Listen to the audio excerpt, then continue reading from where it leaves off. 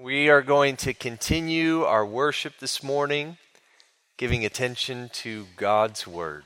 And that is what the Bible is. It is God speaking through what He has spoken. And so we get to receive from Him today. And as you find your seat, if you would, turn in your Bible to Genesis 45. Genesis is the first book in the Bible. Genesis 45, and we're picking up today in a series that we've entitled Not Alone. And this series, God, early on in Genesis, it's about the creation of the world and God's early workings with mankind. And in chapter 11 and 12, we see His dealings with a people. He starts with Abraham, and then Abraham's son, Isaac, and then Jacob, and then now we've been looking at the last number of weeks with Joseph. Well, in chapter 45, the focus goes back to Jacob and God's dealings with this man. And so I'm looking forward to what God has for us this morning in this passage. Well, if you consider just history, or you consider kind of personal memories, much of what sticks with us as people are those moments of dramatic reversal. So I have in mind things that look like they're going one way, and then boom, something happens, and the outcome is totally different than what it looked like. So I remember watching the Super Bowl with the Patriots and the Falcons. And the Patriots were down. They had 3 points. Falcons had 28. And they came back and won it. I don't remember every Super Bowl. I remember that one because of the dramatic reversal. I also remember when Crystal and I were first married, we owned a house. And this house just had problem after problem after problem. And we were, thinking, is there any way to get out of this situation? And somebody said, well, you should pray that God would give you another house. And we're like, no, you don't understand. We are as stuck gets. And then that week, somebody comes and says, hey, do you want to rent from us? And it was reasonable, and we could do it. And I was like, that wasn't even on my radar as possible. And yet, it was possible. I think about many holidays. Holidays tend to commemorate a dramatic reversal. Like Christmas. God coming into our world. Easter, the reversal of Jesus' death and overcoming death with His resurrection. Thanksgiving, pilgrims are about to die. The winter's really cold. The food's gone. And this great reversal that happens. Well, Genesis chapter 45 is a dramatic reversal for Jacob.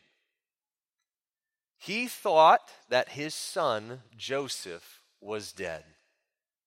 He thought that when he sent Benjamin, his other son, that he might never see him again.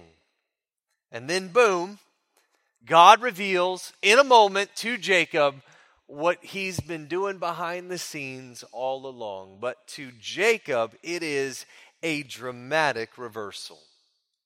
And so today we pick up in this story, we pick up at the moment where Joseph has just made known his identity to his brothers. And so we're going to consider a number of chapters this morning. We're going to consider from chapter 45, verse 16, all the way almost to the end of chapter 47. I'm not going to read the entire passage, but if you have your Bible open, I'm going to read selections from this passage. Genesis 45, and let's begin in verse 16. When the report was heard in Pharaoh's house, Joseph's brothers have come. It pleased Pharaoh and his servants. And Pharaoh said to Joseph, say to your brothers, do this, load your beasts and go back to the land of Canaan, and take your father and your households and come to me. And I will give you the best of the land of Egypt, and you shall eat the fat of the land. And you, Joseph, are commanded to say, do this, Take wagons from the land of Egypt for your little ones and for your wives, and bring your father and come. Have no concern for your goods, for the best of all the land of Egypt is yours." The sons of Israel did so, and Joseph gave them wagons according to the command of Pharaoh, and he gave them possessions for the journey. To each and all of them he gave a change of clothes, but to Benjamin he gave 300 shekels of silver and 5 changes of clothes. To his father he sent as follows: 10 donkeys loaded with the good things of Egypt, and 10 female donkeys loaded with grain, bread, and provision for his father on the journey. Then he sent his brothers away, and as they departed, he said to them, "Do not quarrel on the way." So they went up out of Egypt and came to the land of Canaan to their father Jacob. And they told him, "Joseph is still alive, and he is ruler over all the land of Egypt." And his heart became numb, for he did not believe them.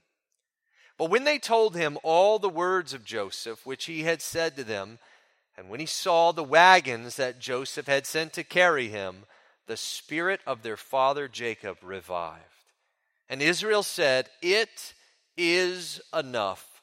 Joseph, my son, is still alive. I will go and see him before I die." So Israel took his journey with all that he had and came to Beersheba and offered sacrifices to the God of his father Isaac. And God spoke to Israel in the visions of the night and said, "Jacob, Jacob." And he said, "Here I am."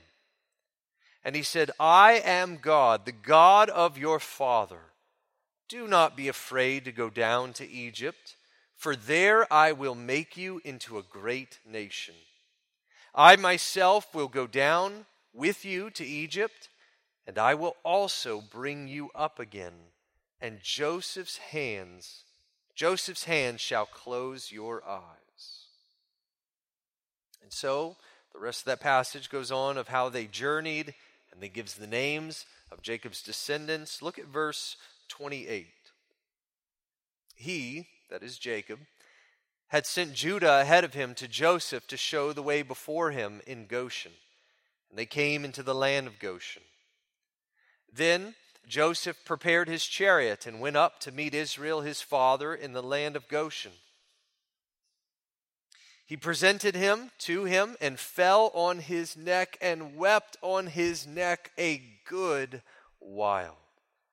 Israel said to Joseph, "Now let me die, since I have seen your face and know that you are still alive." Then Joseph gives instructions about how they're to answer Pharaoh. And then in chapter 47, verse 7, Jacob appears before Pharaoh. Look with me. It says, "Then Joseph brought in Jacob his father and stood him before Pharaoh, and Jacob blessed Pharaoh. And Pharaoh said to Jacob, 'How many are the days of the years of your life?' And Jacob said to Pharaoh, 'The days of the years of my sojourning are 130 years. Few and evil have been the days of the years of my life, and they have not attained to the days of the years of the life of my fathers in the days of their sojourning.' And Jacob blessed Pharaoh and went out from the presence of Pharaoh." Let's pray. Ask for God's help this morning.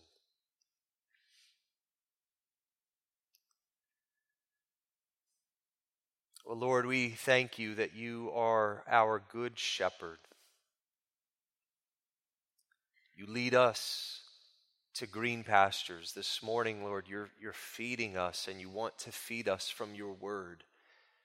And I pray you would help us to receive it as such, Lord, that this is how you lead us. This is how you feed us. This is how you nurture and mature us, Lord, by giving us what you have said, and us in taking it in, receiving it, believing it, basing our lives upon it. But Lord, it's a story. We need your help this morning. And I pray, Lord, that our confidence in you would rise. And we just thank you that you are the God of dramatic reversals. And so, Lord, particularly today as we come before you, Lord, we need your help. We need to see you. We need an eternal perspective imparted, Lord. We need to see the heinousness of sin. We need to see the glories of Christ. And so I pray you would lead us. Or for any here who don't yet know you as their shepherd, I pray that today would be the day. We praise you. It's in Jesus we pray. Amen. Well, as shocking as it was for the brothers to realize that Joseph was alive in Egypt, Jacob is about to get the ultimate shock. When his sons arrive home, it is a dramatic reversal. A dramatic reversal. Look at chapter 45, verse 26 again. And they told him, Joseph is still alive, and he is ruler over all the land of Egypt. And his heart became numb, for he did not believe them. So Jacob had been waiting. It was difficult for him to send Benjamin, his youngest son, with the brothers to Egypt. It was difficult because Benjamin was his idol. He had to have his hands kind of pried off of Benjamin. But in so doing, he's thinking, I don't know if I'll ever see him again. And so the whole time that the brothers were away in Egypt, that was a painful test. You have to realize this is before texting. He's not getting text messages every 10 minutes updating. I'm okay, we got here. All right, we're on our way back now. There's no Find a Friend app. This is anywhere between several weeks and a couple of months that he is waiting. And so 1 hour before the wagons come rolling in to Canaan, here were the possibilities. The possibilities are Benjamin may have died. We may all die on account of this famine.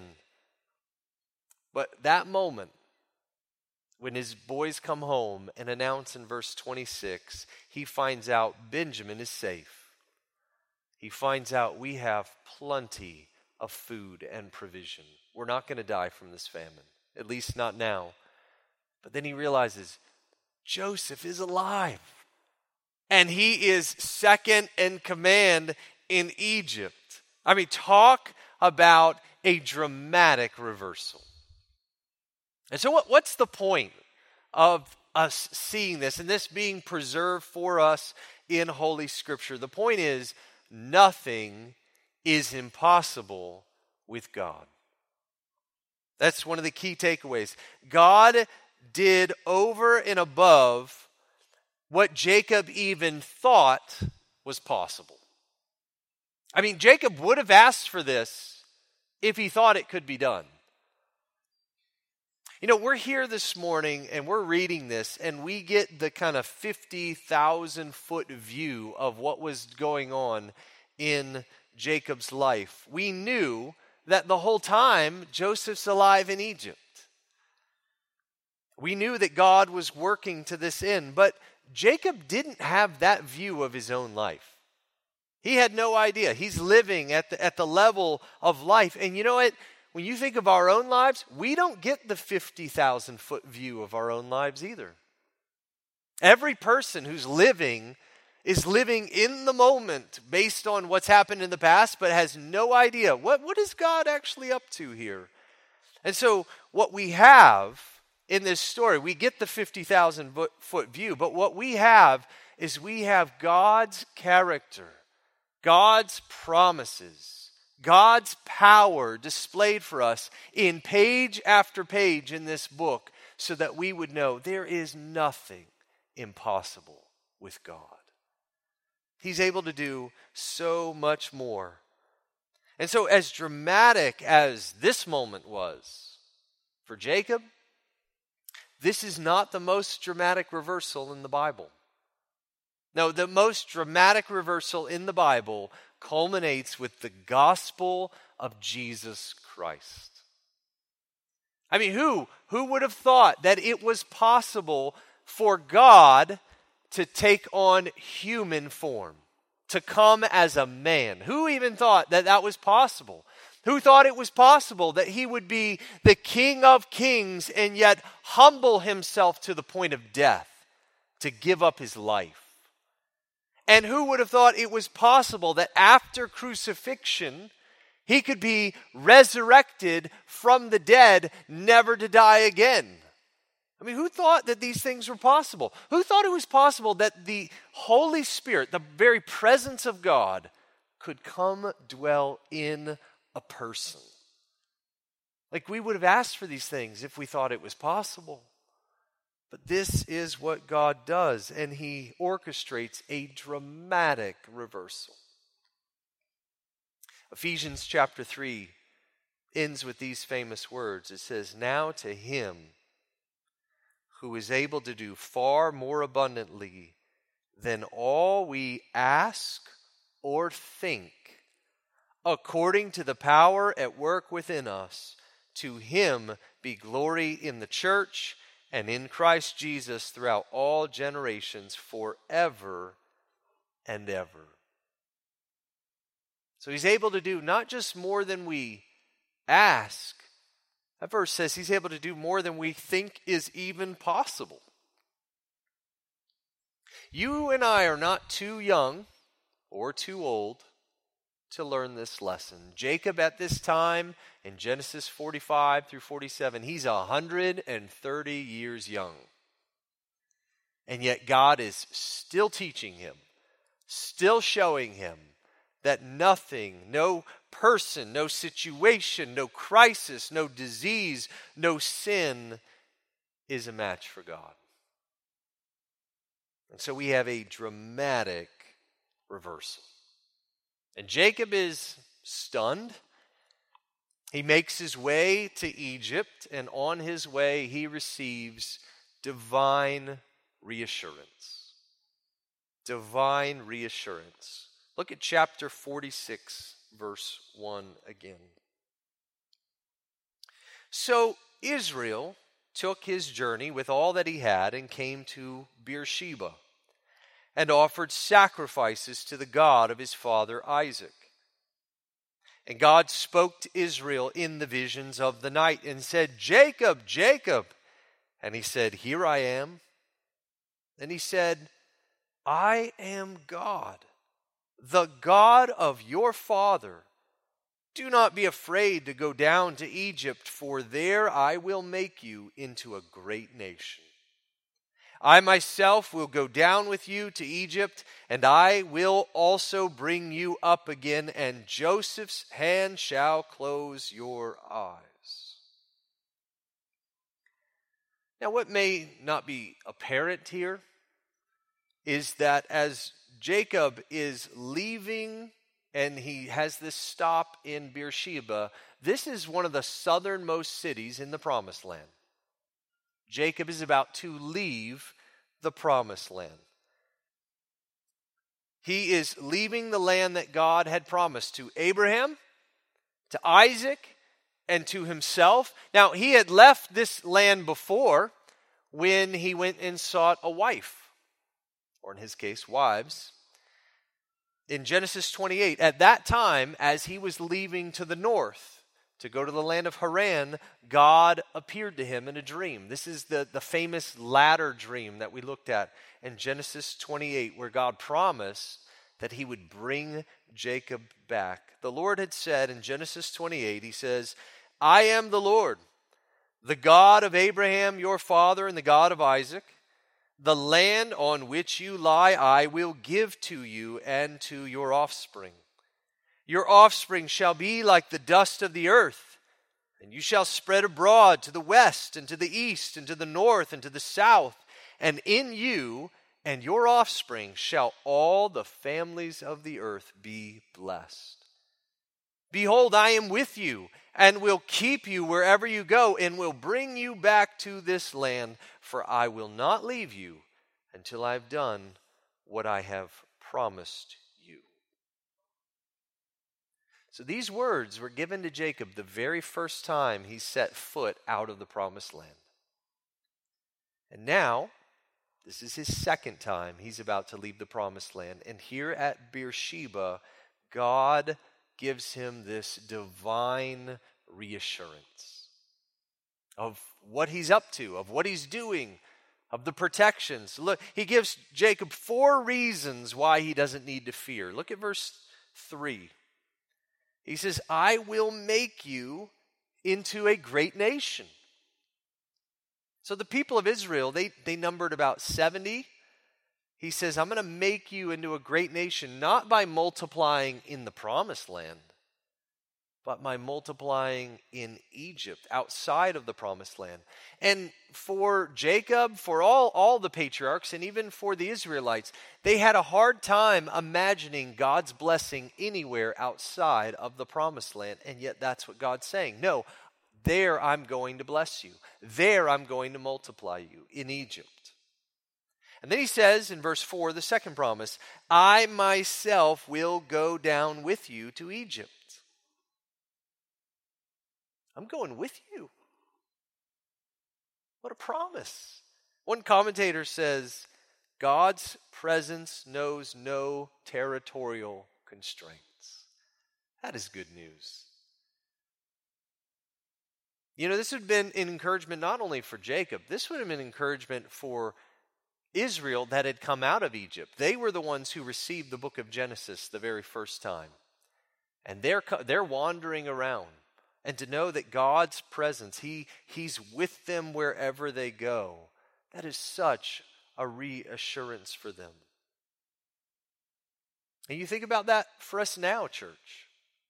This is a promise. Jesus said in His great commission to His disciples, and behold, I am with you always, even to the end of the age. This is our great comfort that He knows how to lead His people to and through precarious situations. And so if you find yourself somewhere or in some situation, He knows how to be with you and to lead you through that. And so we can take comfort today. We can be emboldened today. The third promise He gives Jacob is, I will also bring you up again. I will also bring you up again. So Egypt is not a permanent place. Even if Jacob dies in Egypt, which he does.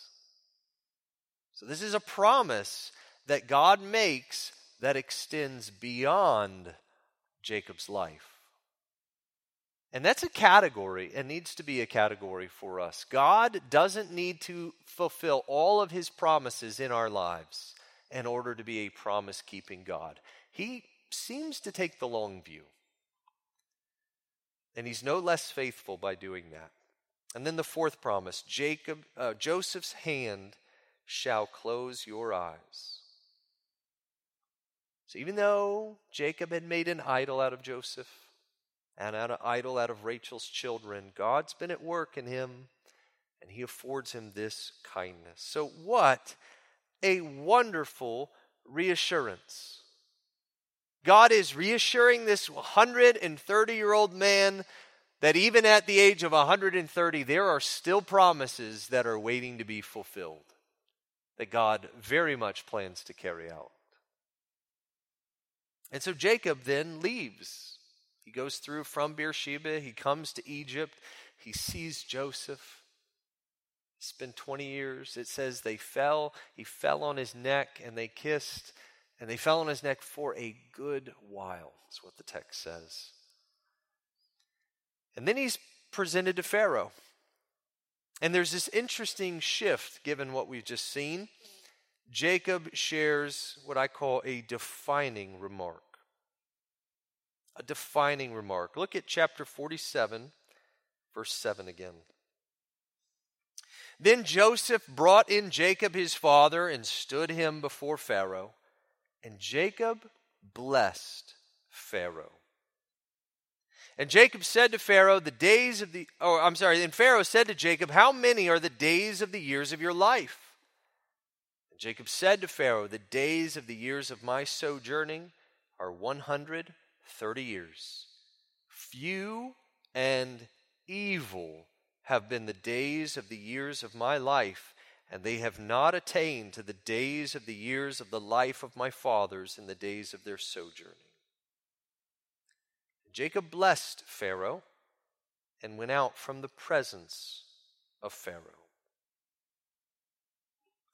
So Jacob blesses him, recounts his life, and then blesses him a second time. And this blessing, this was a bold move from a nomadic guy who is from some no-name tribe, blessing the highest power on earth at this time. It's a bold move. I mean, have you ever heard of Bristow, Nebraska? Probably not, because there's only 70 people in Bristow, Nebraska, similar to the house of Jacob. 70 people. They're nobody.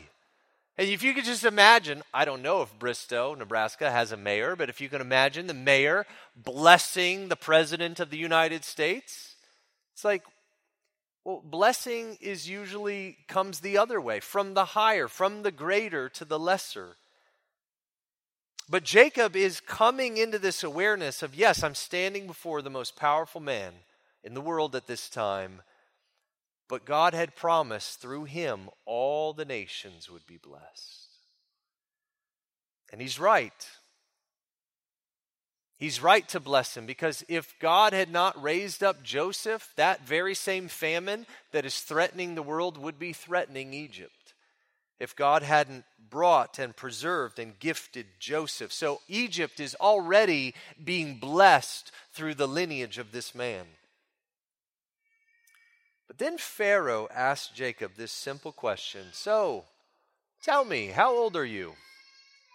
And Jacob responds with this defining remark. He says in verse 9, the days of the years of my life, of my sojourning, are 130 years. Few and evil have been the days of the years of my life. Few and evil. Now, compared with Abraham and Isaac, who lived 175 and 180, okay, he hasn't lived as long as them yet. But 130 years, that's not a few years. That's a lot of years, and so few. That's an interesting summary. But then the more interesting or revealing one is evil. You know, sometimes people ask us, hey, how you doing? We often, you may have done this even today when you were greeting each other in church, we often respond with a one-word answer. Great. Fine. Or maybe a phrase. Yes, I'm doing well. Thank you. And if you're not doing well, you might say, I've had better days. I've had better weeks, or I'm not doing well, or I'm struggling, or whatever. Jacob is not just summing up his week. He's summing up his life. And his one-word description is evil. My days, my life, evil. And now we know from the book of Genesis, this is one of the privileges we have. We've been looking at Jacob for a long time. He spans more chapters in the book of Genesis than any other character. We've seen that his brother Esau was out to kill him. We've seen his father-in-law when he tricked him into marrying a second extra wife and then changed his wages many times. We saw that his wife Rachel died while giving birth. His sons got rid of their brother Joseph and have kept up a 20-year lie that just got revealed. He and his family have spent the last number of years on the verge of death because of a famine. So yeah, you could say it's been a pretty hard life for Jacob. But we also know from the book of Genesis that much of that evil he brought on himself. Remember, his name means he cheats. That's what the name Jacob means. He cheats, or he takes by the heel. The reason his brother wanted to kill him was because he cheated him out of his birthright and blessing.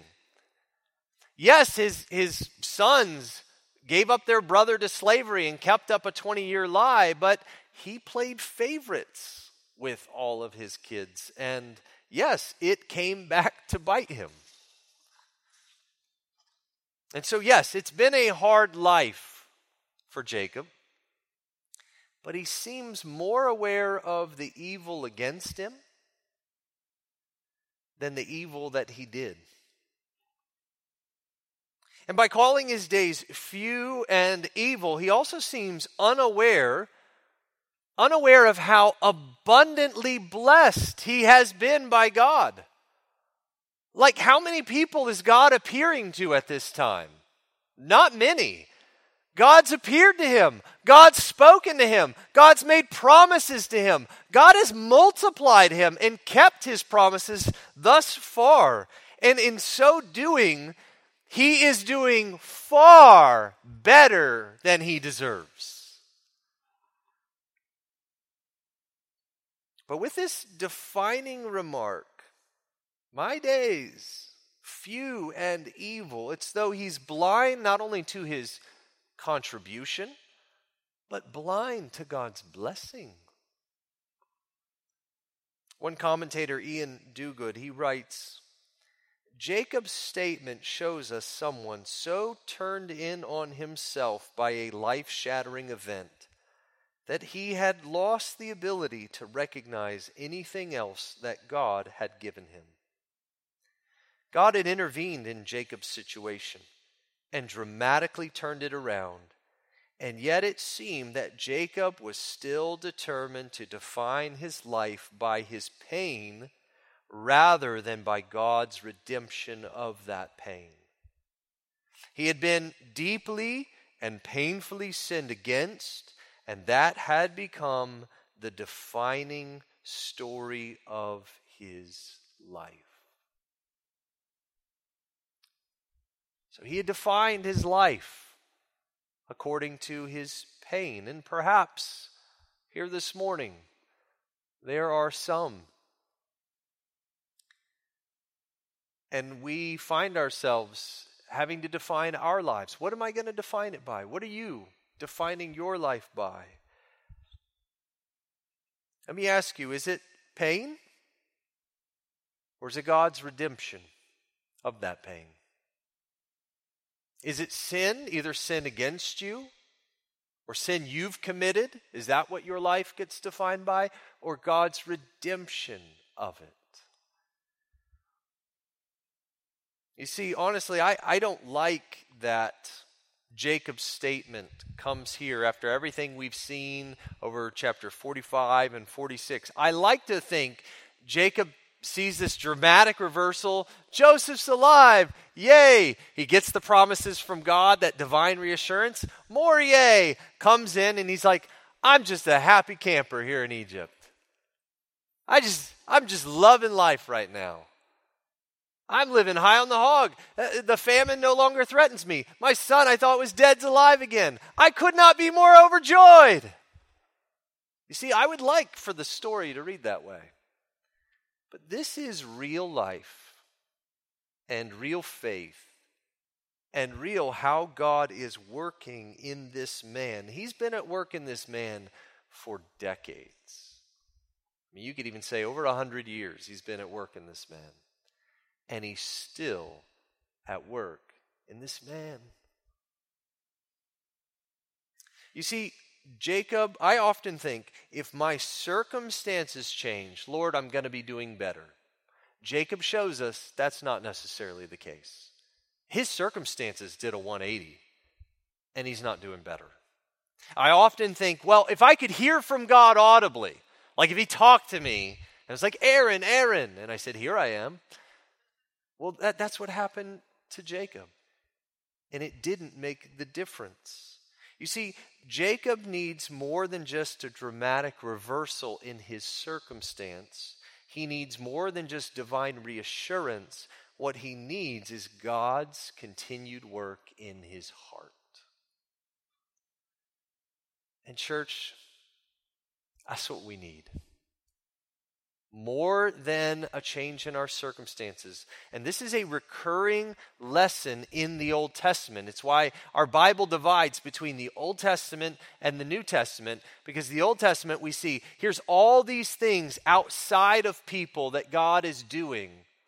And we realize at the end of the Old Testament, and the prophets tell us, things from the outside don't change a person. They need a new heart. They need God's Spirit within them. He's got to take out that heart of stone and put in a heart of flesh. Only then is there new, regenerated life. Only then is there power from within. You see, we don't just need changes out there. Outside of us, church, we need changes in here. I mean, how many times in a marriage does a spouse try to change the other person? If I just say more, if I just correct more, if I just bring up more, I can fix this. We can't.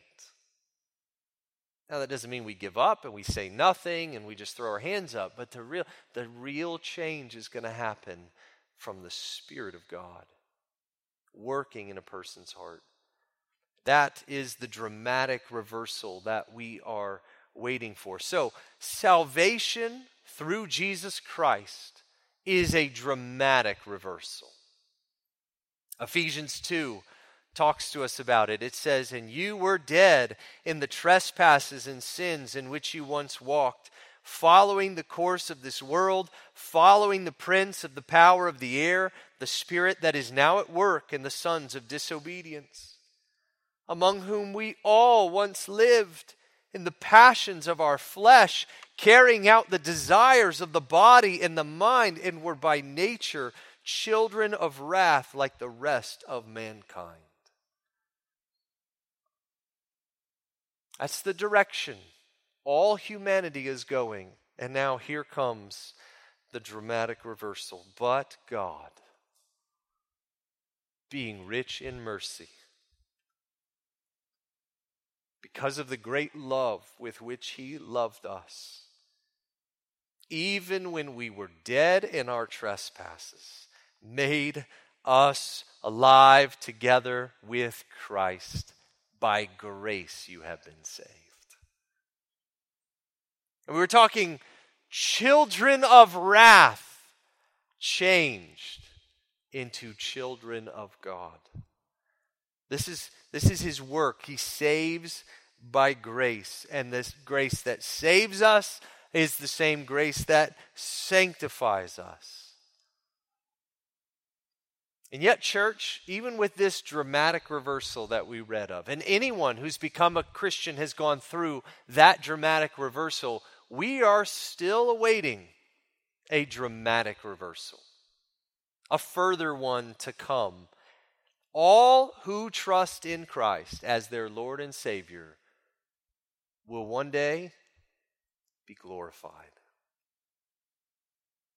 1 John 3:2 says, "Beloved, we are God's children now, and what we will be has not yet appeared. But we know that when He appears, we shall be like Him, because we shall see Him as He is."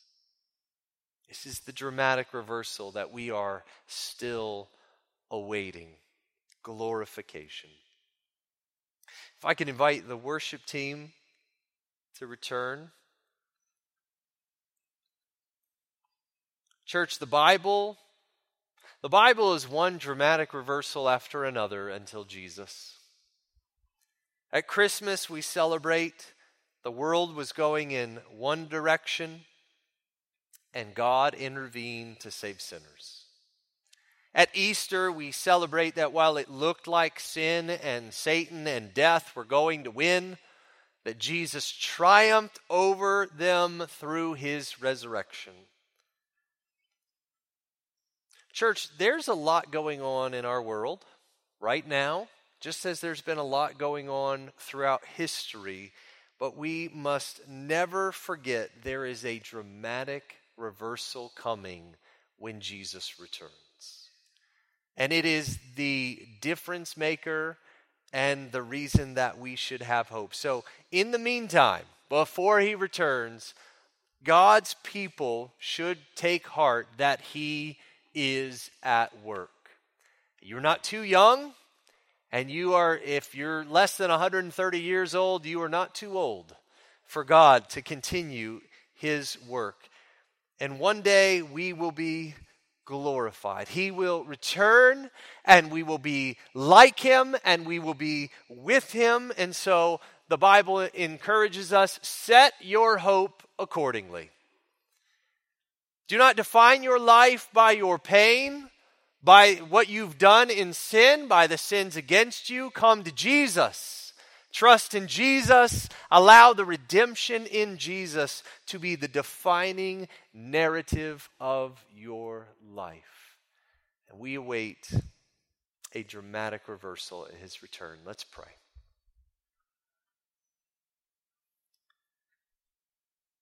Oh, Heavenly Father, as I prayed earlier, for any who currently don't know you, I pray that you would lead them to trust today in Jesus, to turn from their sins and to rest in Jesus, and to know today by grace you have been saved. And Lord, for all of us who have, help us to glory in this dramatic reversal, and help us to fix our hope on the return of Jesus when everything will be made new again. We long for that day. Come, Lord Jesus. We pray in Jesus' name. Amen.